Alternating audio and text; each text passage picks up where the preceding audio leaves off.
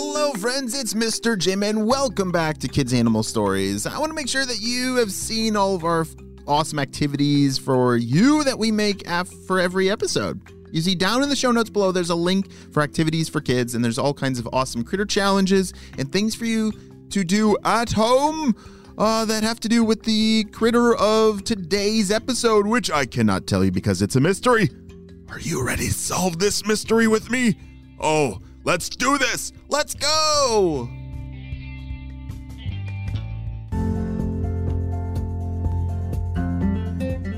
On the last episode, remember Miss Doe and Miss Winifred heard the robins starting to get very loud in a way that sounded like there was a coyote nearby. And there actually was this time, as Miss Doe and Miss Winifred were hiding in the grass. They didn't move for hours. They could hear the coyotes walking around the field near them. She didn't know what to do. As Miss Doe was thinking and thinking, she could feel the baby in her belly moving a lot, and it was time for the baby to be born. But that would not be a good thing if coyotes are nearby.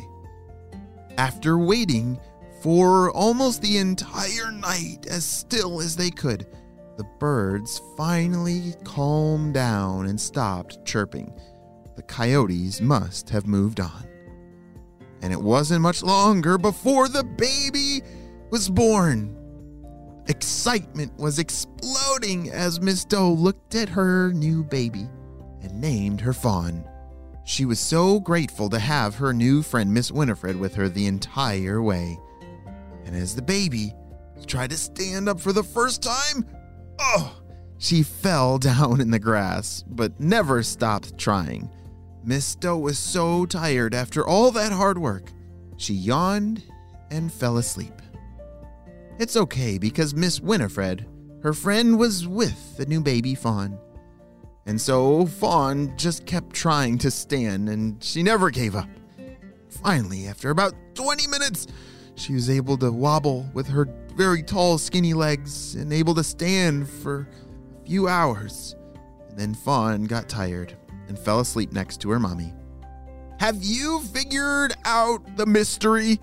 There have been a lot of clues. Let's talk about them. I just heard that Fawn had tall, skinny legs. That's pretty interesting. And they have ears, I remember from the last episode, that can turn and hear really well, and a little tail. I think I got it. Do you think it's a giraffe? Because giraffes have long legs, ears, and tails, and do they... Wait a second. I think Miss Doe lived in Illinois. Are there giraffes in Illinois? No. Wrong answer. I gotta try again. All right. Is Miss Doe a sandhill crane? I like it. Sandhill cranes are those really tall birds with tall, skinny legs. Okay, that's what I'm going with. And let's see. Wait a second. I think those sandhill cranes lay eggs. And Miss Doe did not lay an egg. Okay, wrong answer. Do you know? I need help. Do you know who Miss Doe is and what kind of critter she is? Did you say a deer? Oh, wait a second. That actually kind of makes sense. Miss Doe has long legs, check. A tail, check. Ears, if a baby. Oh, and she named her baby Fawn. That's what a baby deer is called.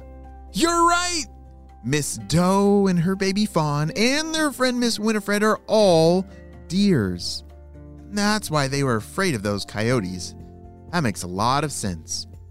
Well, over the next several weeks, the three of them spent together grazing in the meadows and eating everything that they could. But one afternoon, it started to rain really heavy. As the crash of the lightning and thunder echoed through the hills, Fawn was a little scared. Mom, what was that? Oh, little one, that is a thunderstorm. They happen here sometimes, and it's gonna be okay. But let's maybe go under some trees so we can stay dry out of the rain. The three deer raced over to the edge of the forest so that they could take cover from all that rain. But unfortunately, the storm did not stop. It rained and rained for days and days. Pretty soon, it started to flood.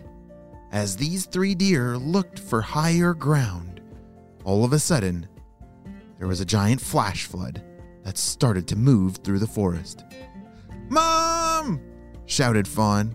"I'm right here. Just stay with me. Just keep kicking your legs. We're going to swim over to that hill," said Doe. Doe, Fawn, and Miss Winifred all swam over to the edge. You see, deer are actually incredible swimmers. It's kind of confusing because they have such skinny legs and no toes. I need my toes if I'm going to go swimming in the pool, right?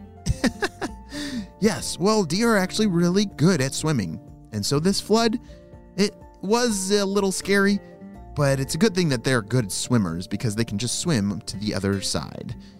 Finally, after many days, the rain stopped, and these 3 deer found a new place to live. It was a new oak savanna nearby, and it was full of beautiful forests and big, long, grassy hills. It was a perfect place to raise a little baby deer named Fawn. Wow, what an awesome adventure that we learned all about deers. Have you ever seen a deer running through the forest or through the grass?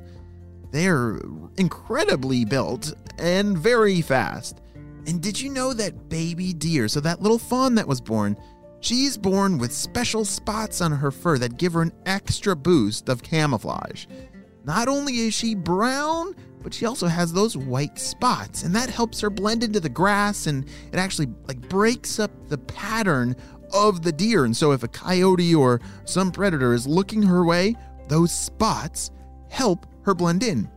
Can you think of another critter that has spots on their fur? Maybe a leopard? Yeah, leopards have spots, and that is for their camouflage as well.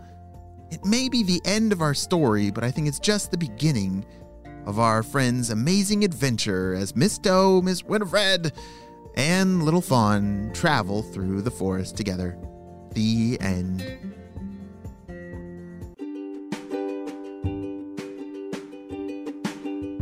Great job, you listened all the way to the end. And have you heard about being a critter protector?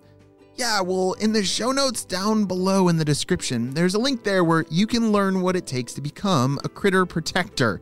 So if you love critters of all shapes and sizes, just like I do, then we need you on our team.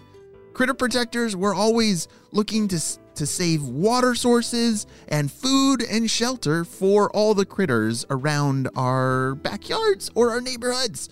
So if you have a habitat near you, it's your job to protect it for all the critters of all shapes and sizes.